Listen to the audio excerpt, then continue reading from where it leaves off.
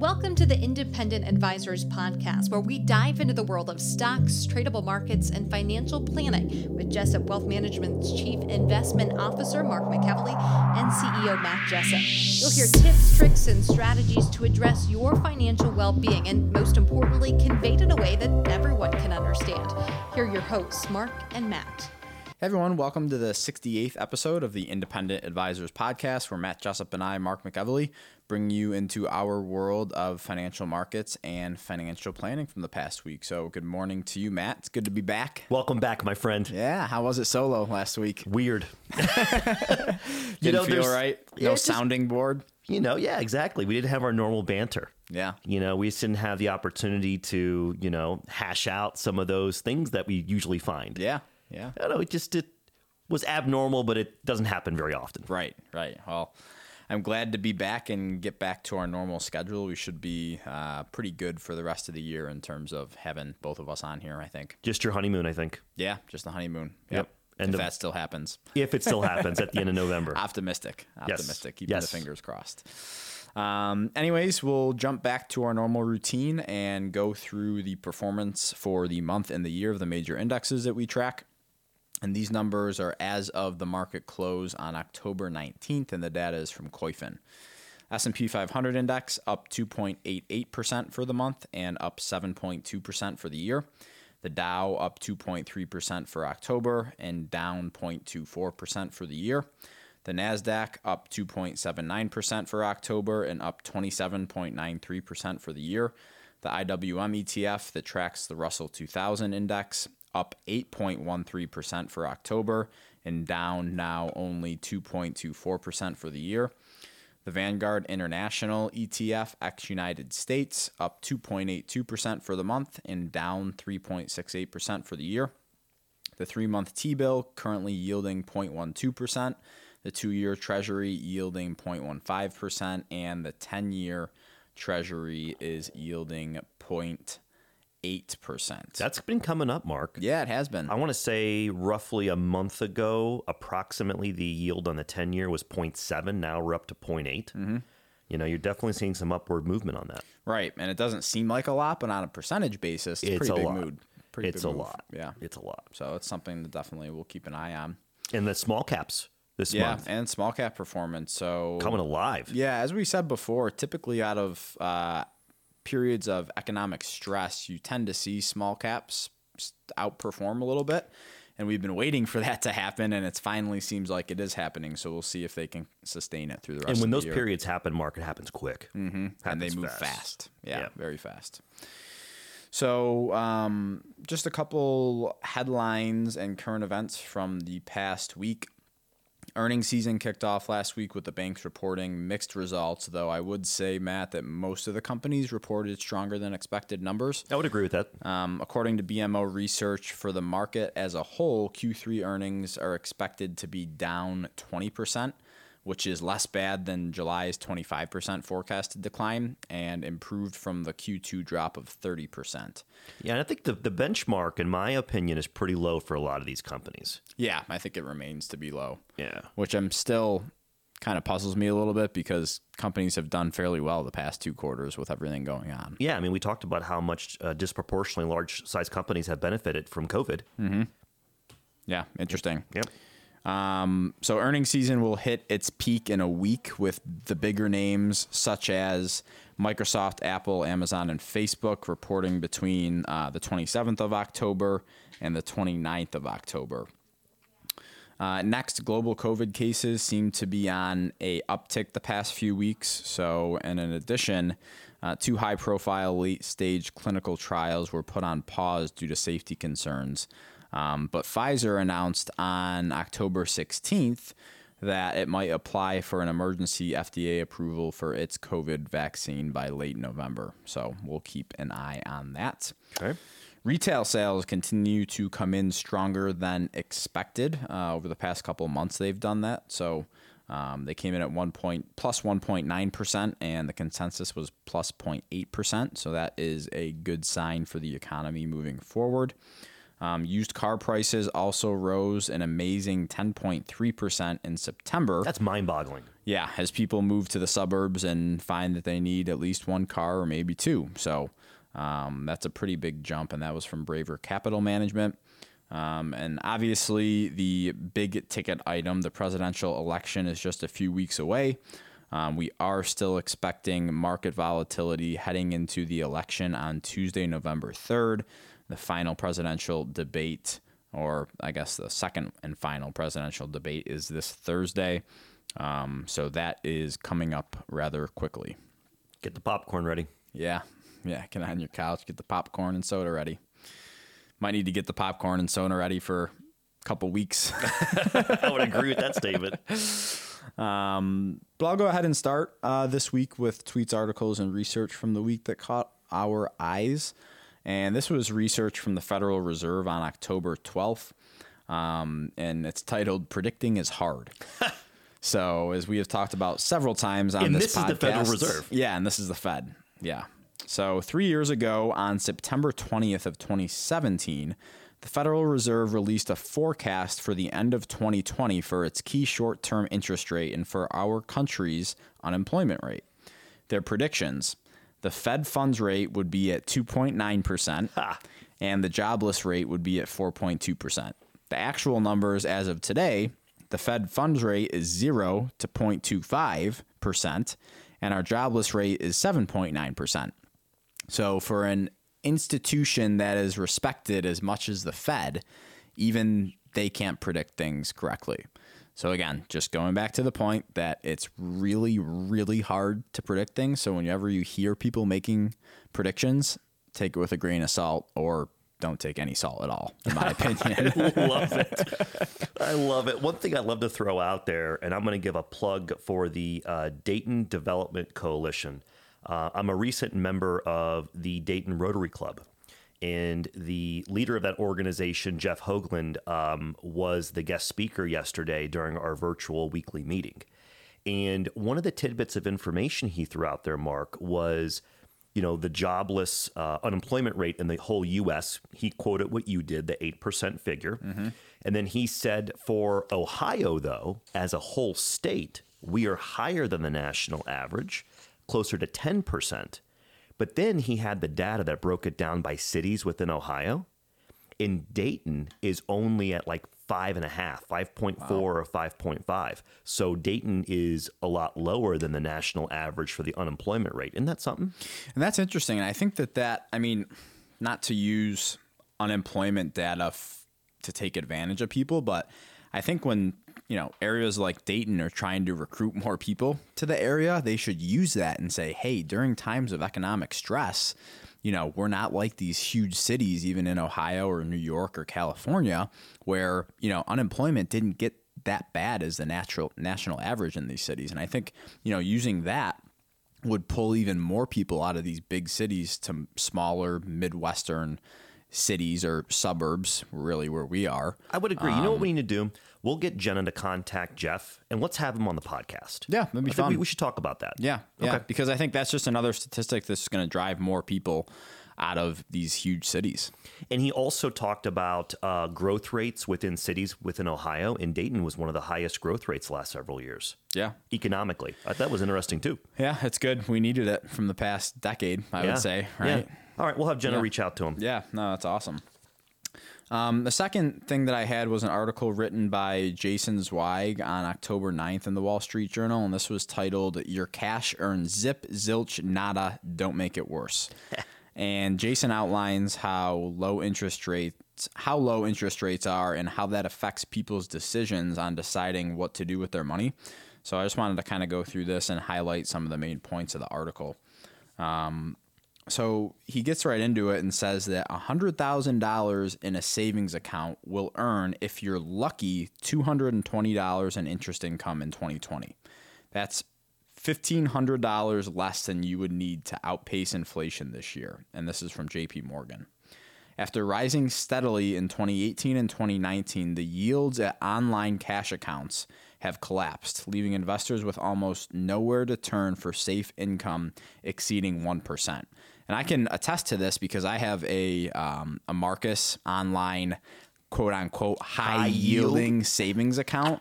And it's gone from 1.7%, and I think it's down to 0.6% or 0.8% maybe.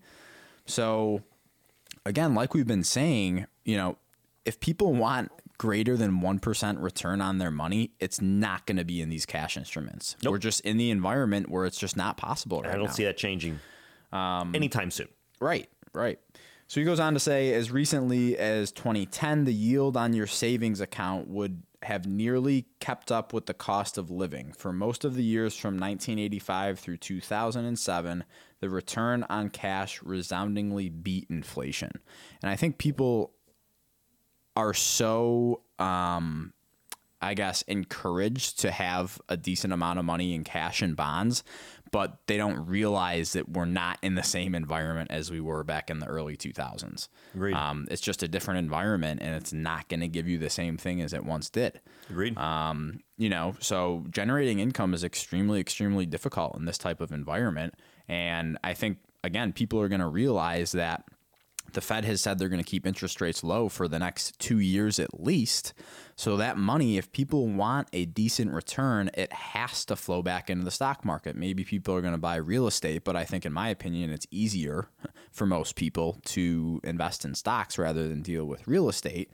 Be a landlord. Right, exactly. So it's just one of the very few places that people can go to get a decent return on their money right now. I agree with everything you're saying, Mark. I mean, I think people have to realize that if they keep that money in cash for an extended period of time, and though they might not see their balance drop when they get their statement over time, their purchasing power is being eroded. Right.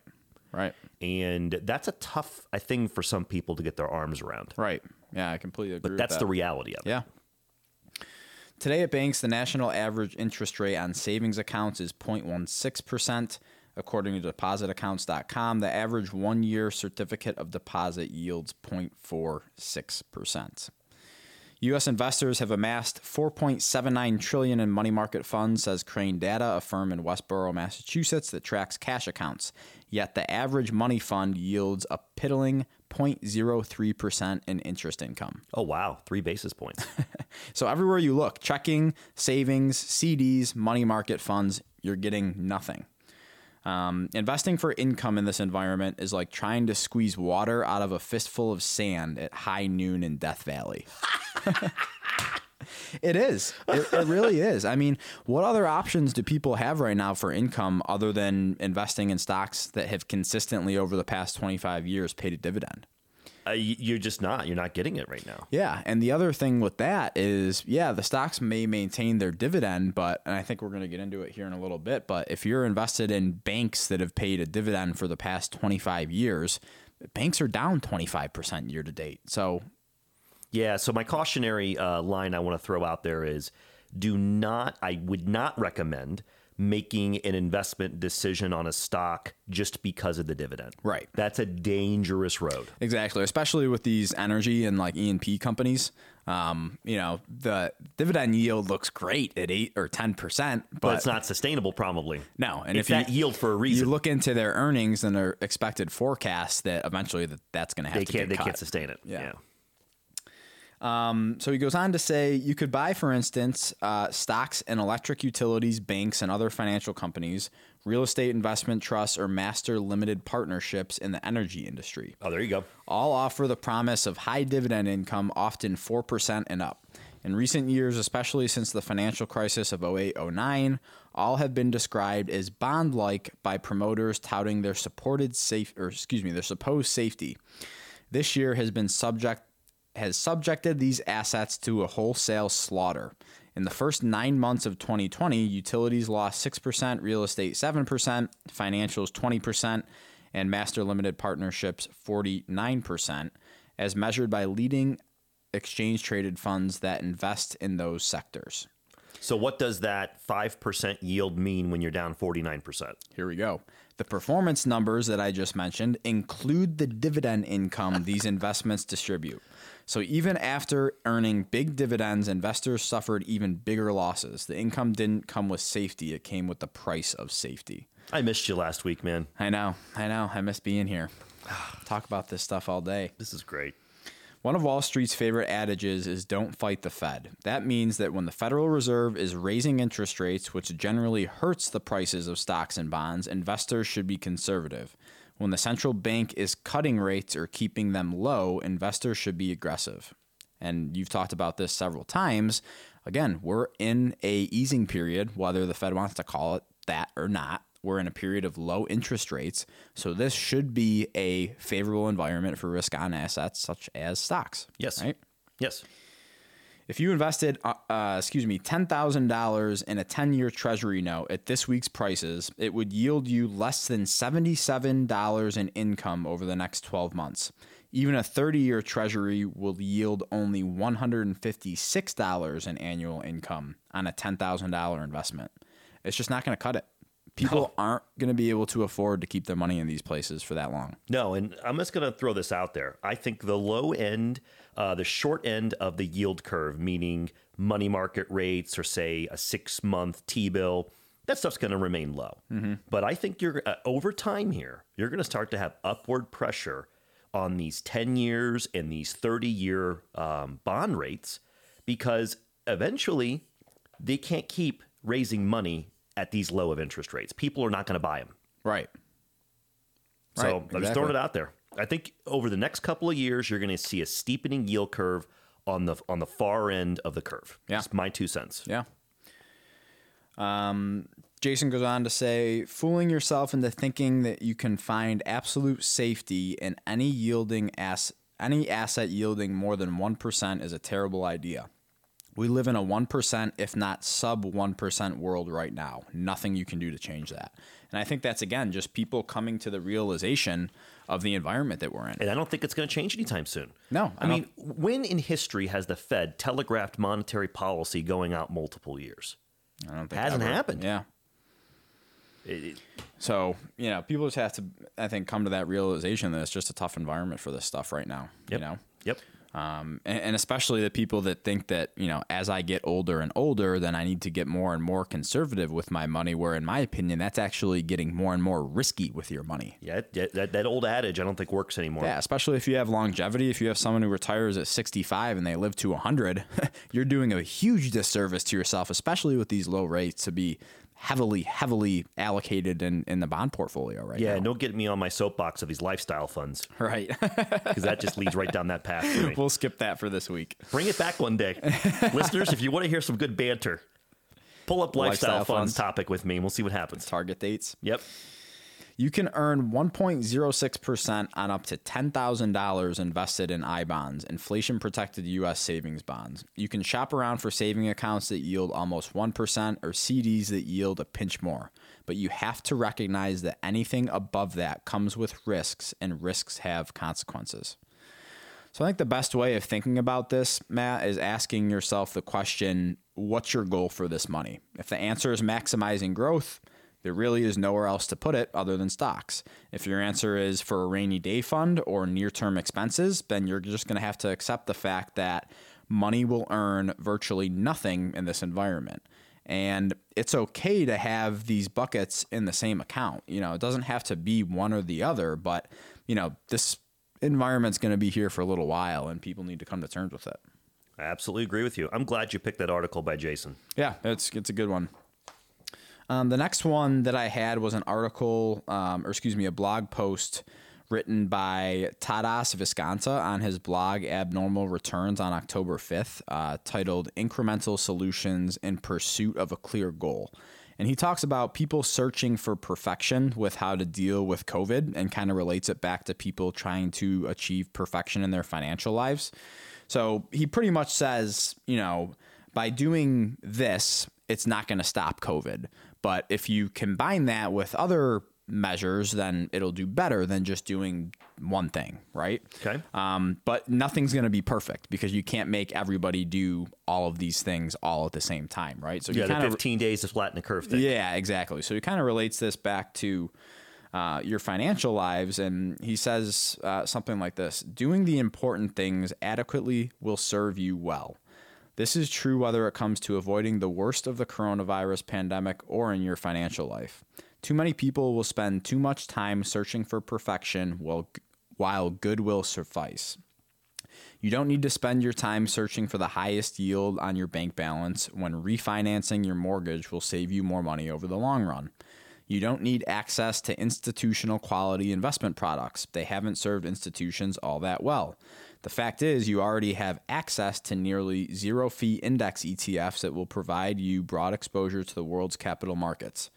You don't have to spend your time agonizing over your investments. Time not spent watching CNBC or this blog can be used in ways that will hopefully make you happier and more fulfilled. Perfection is a pipe dream. Optimization is fleeting. Life is messy. Chasing the latest and greatest in your financial life gets old quickly. Satisfactory incremental solutions layered one on top of the other in pursuit of a clear goal can provide you with wiggle room. That slack in the system can help you survive, if not thrive. It will make for outcomes you can reasonably live with, and in today's chaotic world, that is probably the best anyone can hope for. So I thought that was really good by him, and just kind of bringing things back to the basics, that nothing is going to be perfect in life, whether you're running a business, whether you're investing in stocks, whether then you're dealing with a pandemic. You're never going to get to that perfect level that you're going to be completely comfortable in, right? So the best thing that you can do is just take baby steps and knock things out one at a time and not spend too much time obsessing over this stuff where it's going to put, a dampen on your day. I think people, again, like he said, need to accept good instead of perfection, because I think ultimately it's going to make them happier. I think you said it extremely well. To kind of prove everything you said, you and I don't sit there and watch the financial news outlets here at the office. Mm-mm. Why? We want to derive our own conclusions.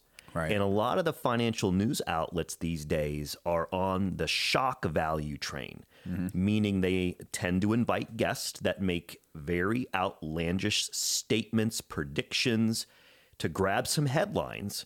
And in our opinion, we want to come up with our own investment thesis. Right.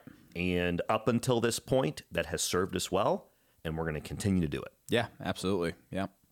I agree. I'll turn it over to you for a couple notes before we get into the financial planning topic of the week. Thank you, Mark. I got two for listeners. First is from Argus Research on October 14th, and I'm going to quote the research note. I think you're going to like this. S&P 500 index pulled within 3% of its all-time high of 3588 from September 2nd. We are encouraged that every sector is positive in the quarter to date. Also encouraging, Mark, is the technology sector, usually the bully on the block. It's in 6th place so far here in Q4, up 3.6%. And again, mind you, it's still up 27.93% year to date. There you go. Continue. I love this. With some, and remember, but Mark, it's expensive. I'm sorry. I'm getting off at a rabbit hole. With some long overlooked sectors moving into leadership roles in the October advance, breadth is strengthening to support the advance. End quote. Mark, your comments. That is not bearish. Other sectors. Is that the definition of a bear market? Yeah. Sector rotations and other sectors other than tech leading. That's not bearish. That is hovering around healthy all-time highs for most of the sectors, not bearish. So, people continue to pound the table at that how the world's going to end both ways if Trump wins or if Biden wins. And I'm sitting here, I'm looking at all of my data, and I'm like, this stuff, this is cash not on the sidelines, got to find a home. It's not indication of a bear market. It's not indication of an unhealthy market. We're seeing small caps start to outperform that they have underperformed for a very long period of time, especially all of this year. Yep. So names are rotating into smaller names rather than large cap tech. And you just saw that, tech is in 6th place quarter to date at 3.6%, where you have industrials starting to outperform. You have transportation stocks starting to outperform. This stuff is all stuff that happens when you're in good times in the market. People just need to realize that. I love it. Again, I don't want to sound like I'm so one-sided, but it's just like, block out the noise and look at the data. Yeah. Yes. It's that simple. So, I got one more. Okay. I'm just going to add fuel to the fire, baby. Here we go. This is from Lund Loop Research Note from Brian Lund. He has a weekly note he produces and sends out on Saturday mornings. This is from October 17th. Quote, the semiconductor ETF that tracks the sector, it's the Van Eck Vectors Semiconductor ETF, made a recent all-time high before pulling back and bouncing off support, end quote. Mark, that sector has shown leadership for most of the year. I find this encouraging. Your thoughts and comments? Yeah, I do too. Again, it's the new Dow theory with our evolution from an industrial-based economy to a tech-based economy is that, if you look at a chart, you overlay a semiconductor ETF like you just mentioned, ticker symbol SMH with the S&P 500 tends to be a leading indicator. So when semiconductors are making all-time highs, to me, that's a pretty good indication that the market's not far behind. Yeah, the overall market. Right. Yes. And just so listeners, we can be very specific, we are not giving an official opinion on that specific ETF. We are using it to represent that sector of the market and talking about our opinion that I think it's a little bit of a leading indicator as we're talking about. Yeah. Just another check for the bulls, I think, in my opinion. There you go, my friend. Yeah. All right, back to you for the financial planning topic of the week. Yeah. So I know this is probably a little bit of a longer one in terms of where we're at, but I'll try to get through this. Where are we at in terms of time, Jenna? 25. Okay. So it'll be a little longer, I think, than normal, but we'll get through this. So this article was on a article based on ThinkAdvisor on September 30th titled 16 Big Estate Planning Mistakes Clients Make. Advisor's Advice by Ginger Salza. And the article covers several estate planning topics that people often don't think about when they go through major life events, and overlooking these items, I think, can have massive consequences. So, this will be a good one. Yeah. So I like this article a lot because it outlines how finance just isn't about investments and retirement planning. And there's much, much more to it. So this goes through a couple of recommendations from different advisors across the country that got placed in this article. So number one is not updating beneficiary designations. Forgetting to update beneficiary designations after a life event, i.e. divorce, and naming a minor child as a contingent beneficiary. You got divorced for a reason, and an 18-year-old is probably not prepared to handle a potentially large sum of money responsibly. So I think this is, again, one of the biggest things that we've seen, Matt, is that after divorces, clients haven't updated beneficiaries. So this is stuff that advisors should bring up with their clients constantly.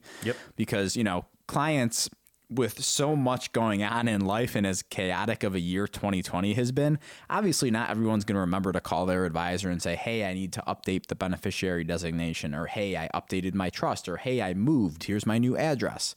So it's just important to every year just to go through the basics of, hey, has anything changed over the past year? Do we need to update anything? Other life events is like getting married, having another child, having a beneficiary that passes away, those type of things. You need to stay up with that because, again, probate process is very, very long, expensive, and time consuming. So very important to make sure your beneficiary designations are up to date, and now's not a bad time to do it in open enrollment for most people. Yeah, I mean, how we got to do that with our practice is you and Aaron Kramer developed a review meeting checklist that at least once a year that we like to go through with clients, and it's on that list, right? So we can't mess that up. But, Correct. It's just amazing how many people we end up meeting, and their beneficiaries are from, 10, 15, 20 years ago.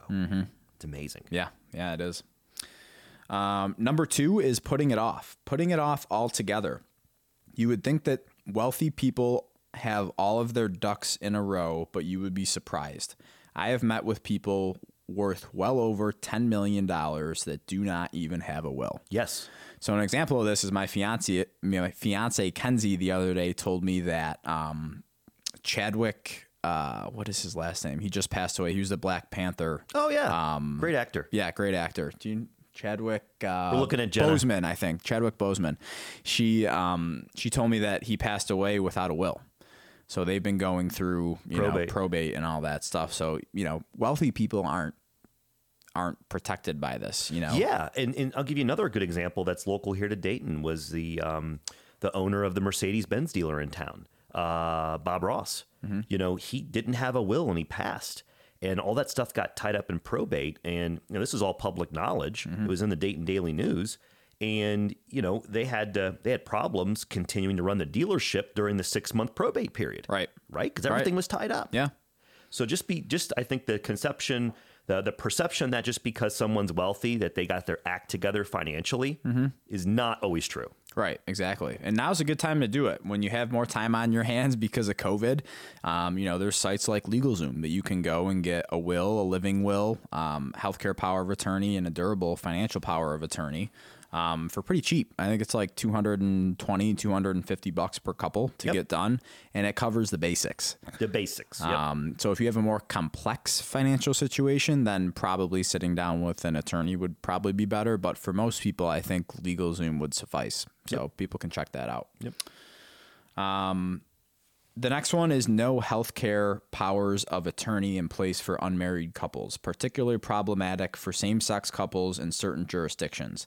In emergency, partners can be denied ability to make healthcare directives for each other. This is a biggie because I think a lot of times it's, just because, I'm with this person doesn't necessarily mean that if a situation happens where you want to make their medical decisions, that's not necessarily the case without a document like that. No, it's not. And I don't think people realize that just because, you're with somebody doesn't mean that you can make that decision. You have to have that legal document on file. So again, for people that don't know, if, your partner is incapacitated, you can have this document on file before that saying that you could make financial decisions on their behalf. Yeah, usually what I recommend to clients is the next time they go to their primary care physician, take a copy of your healthcare power of attorney and then have it on file. Yeah, absolutely. And then those files these days, a lot of them are connected electronically. So like here, I know in Dayton, the two biggest hospital systems, which is Premier and Kettering, they both use the same client software, Epic, I believe it's called, to where they can pull up your record and know that if you visited that other hospital system, they're going to know generally what occurred. Okay. Yeah. That makes sense? Yeah. And it's no different from having this healthcare POA on file. Yeah, that's very smart. Next one is probate problems. A client passed away last year, and in reviewing their beneficiary designations, they forgot about an old annuity that named the client's estate as beneficiary. Assets left directly or indirectly to the estate may be subject to probate. The probate process can cause delays, expense, access by creditors, and a potential disinheritance. Probate can be avoided by simply naming beneficiaries directly by name. And we don't have to go too much more into this, Max. We kind of already talked about that. Yeah, I just want to throw out there, if you could name specific individuals, do that. It makes the process a lot easier. Yes. The only side comment there. Yep. Next mistake, not using a corporate trustee. And I'd be interesting to get your opinion on this, Matt. Many of my clients have named trustees that they will personally outlive, or they ask someone who is 2,000 miles away to be the trustee for them. What happens when they need to get their home prepped for sale or interview a realtor? How do they handle transfer paperwork from multiple custodians when they are in different states? What about incapacity concerns? A corporate trustee will most always be able to manage better than a family member. What's your opinion on that? I differ a little bit on this. I prefer to have a list of 3, upwards of 4 priority names that would be successor trustees. The only issue I have with some of the corporate trustees is it's a very sterile, informal process on that side. And when you have the death of a parent, and you're dealing with a sterile trust officer at XYZ trust company, man, that's just not a very warm and fuzzy feeling. Bedside manner is usually not the best with those situations. Yeah. The other thing I'll say is, a lot of times if you get this stuff set up right and you get it titled properly, it's not that hard for the successor trustee to make it happen. Right. If it's set up properly. And I think having a list of either close friends or family members in a priority order, different ages, if you can get away with that, would be my preference. If you don't, obviously you have to use a corporate trustee. Right. Okay. The next one is previous marriage trip-ups. So titling assets in joint tenancy when both spouses have children from a previous marriage. Effectively, the first spouse to die has disinherited his or her children. People don't think this through, though. We talk about this all the time behind the scenes, don't we? Yeah. So you have, a couple has 3 kids and they get divorced and remarried, and they have a joint account with their new partner on it. First to die loses. First to die loses, and the kids get nothing. So that's one of the theory things. that, the surviving spouse will take care of the other kids. It might happen. It might, but it might not. Might not. And legally, they have no right to the money. The kids have no right to the money if it's titled that way. Yep. So just something to think about. Second to last one that I wanted to talk about is conflicts between documents. So assets not titled correctly, for example, a house or brokerage accounts not titled in the name of their living trust.